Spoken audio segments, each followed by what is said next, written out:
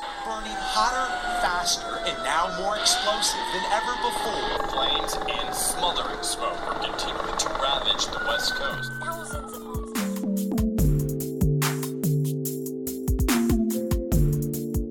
Hello, and welcome to the News Cycle. I'm Jihan Moon, and I'll be your host for today.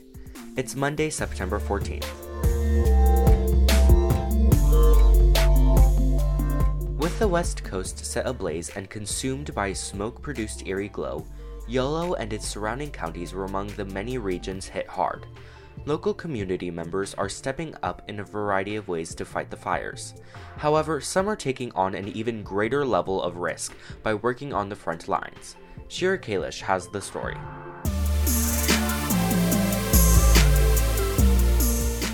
As wildfires rage across the West Coast, 22-year-old Davis High graduate Josh Geishan is working on the front lines of California's latest crisis as a firefighter. I've always had a strong interest in the outdoors and emergency services, and I had a gap year while I was applying to medical schools, so I thought I'd kind of merge all those interests and help out with the California wildfire season.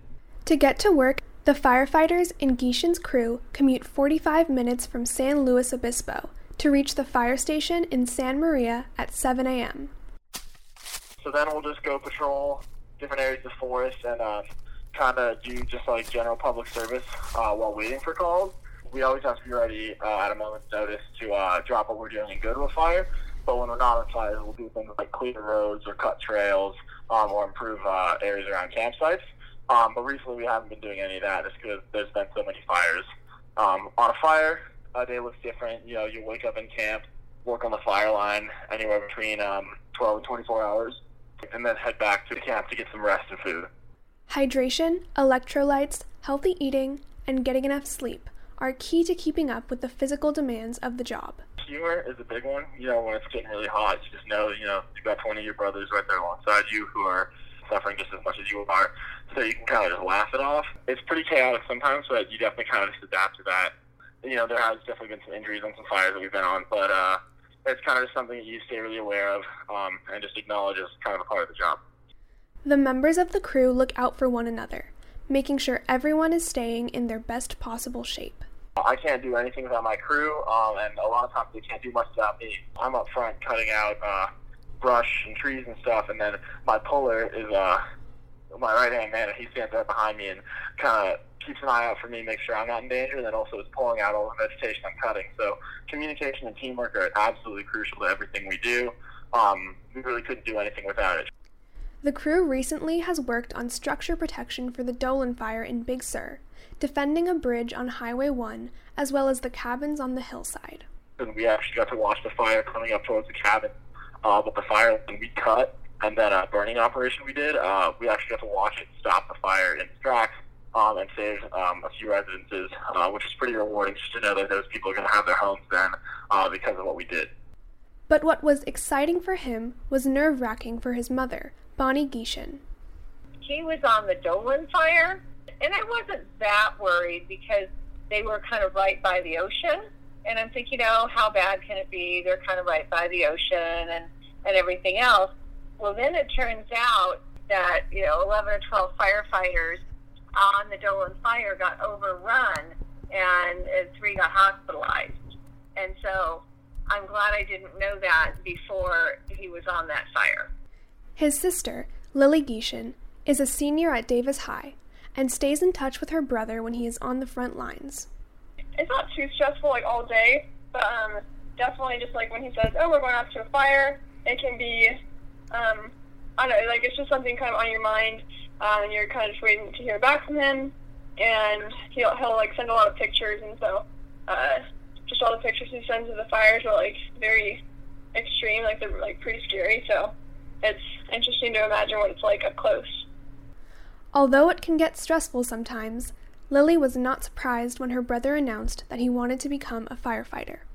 He's always been very, kind of adrenaline-seeking and doing all these kind of, macho jobs, he's an EMT and, he's probably going to go to medical school soon, so he's, doing all these, very, high-intensity jobs, and so I wasn't very surprised.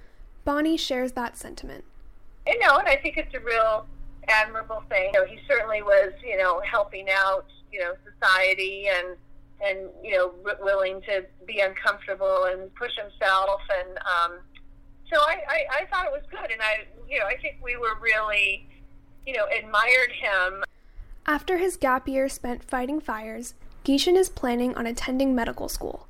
But he encourages firefighting as a rewarding lifelong career for those who are interested in public service and who are willing to take risks. Get your EMT as quickly as you can. That'll totally get your foot in the door. Get as much experience as you can, do ride-alongs, and definitely just get after it because it's a really interesting career path. For BlueDevilHub.com, this is Shira Kalish.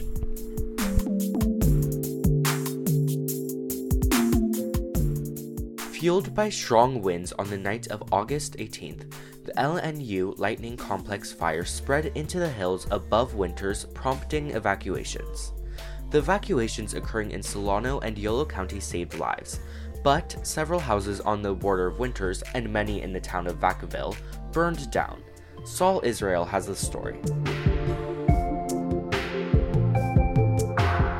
In response to the fire, Yolo County Supervisor Don Saylor has been working to distribute information about the fire and how people can help.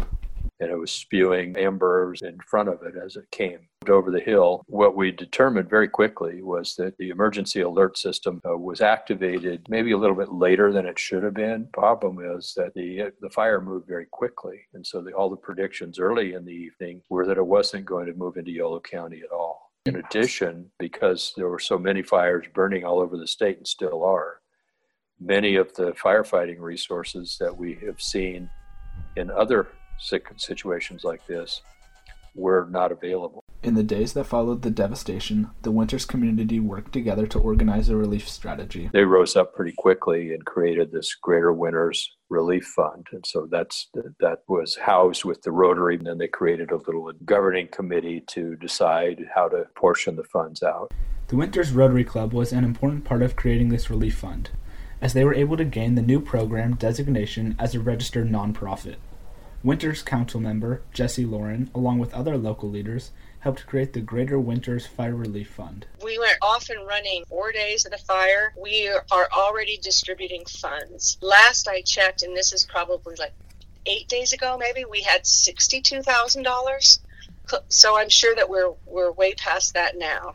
The Greater Winters Fire Relief Fund is collecting money through donations in partnership with local businesses, including Puda Creek Cafe and the Buckhorn Grill. As cars drive down L Street, Da Vinci High School student Patton Miller is loading bags of food donations into his car. The donations he is collecting will all be going to the victims of the LNU lightning complex fire. I was one of the families that had to be evacuated, and we saw a lot of families lose everything. So we partnered actually with the Vaca High School students who set up the first event in Vacaville, and we're going to partner with them and give all the donations straight to them because they already have all the routes and donations available for the people. While the city of Winters was spared much of the damage and is no longer at risk for wildfires, the community still has a while before it can fully recover. The fire might have been on 1, 2, 3 days, but recovery often takes several years. In order to rebuild or make decisions about what to do with all that loss, it takes a couple years.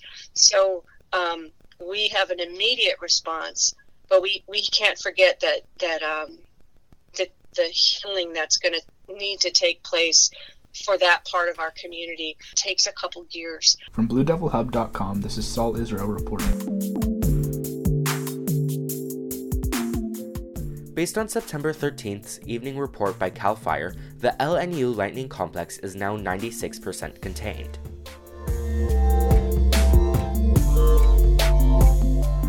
The news cycle is produced by the Blue Devil Hub in collaboration with the Davis Enterprise. Katrina Hawes and Jihan Moon are the producers. Our theme music is by Daniel Ruiz Jimenez. News clips from Santa Cruz Films, NBC Nightly News, Sunday Today, and Good Morning America. Thank you for listening. See you next week, Davis.